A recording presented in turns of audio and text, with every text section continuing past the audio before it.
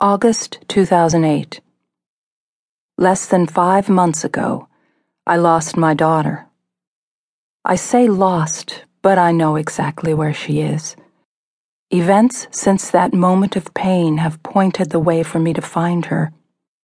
I now have a deeper understanding not only of life, but also of death, that experience that lies on the other side of the thin veil covering this reality that you and I are now choosing to live. I know that place exists. My daughter has helped me see it very clearly, for she communicates to me from where she now resides.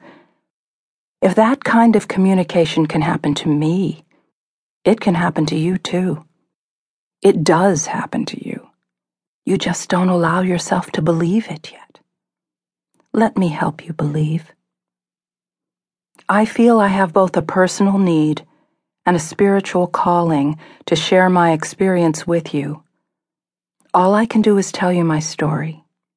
How you accept it and what you do with it is then your choice. I hope that my words will float into your heart and whisper to your spirit, because your truth indeed can set you free.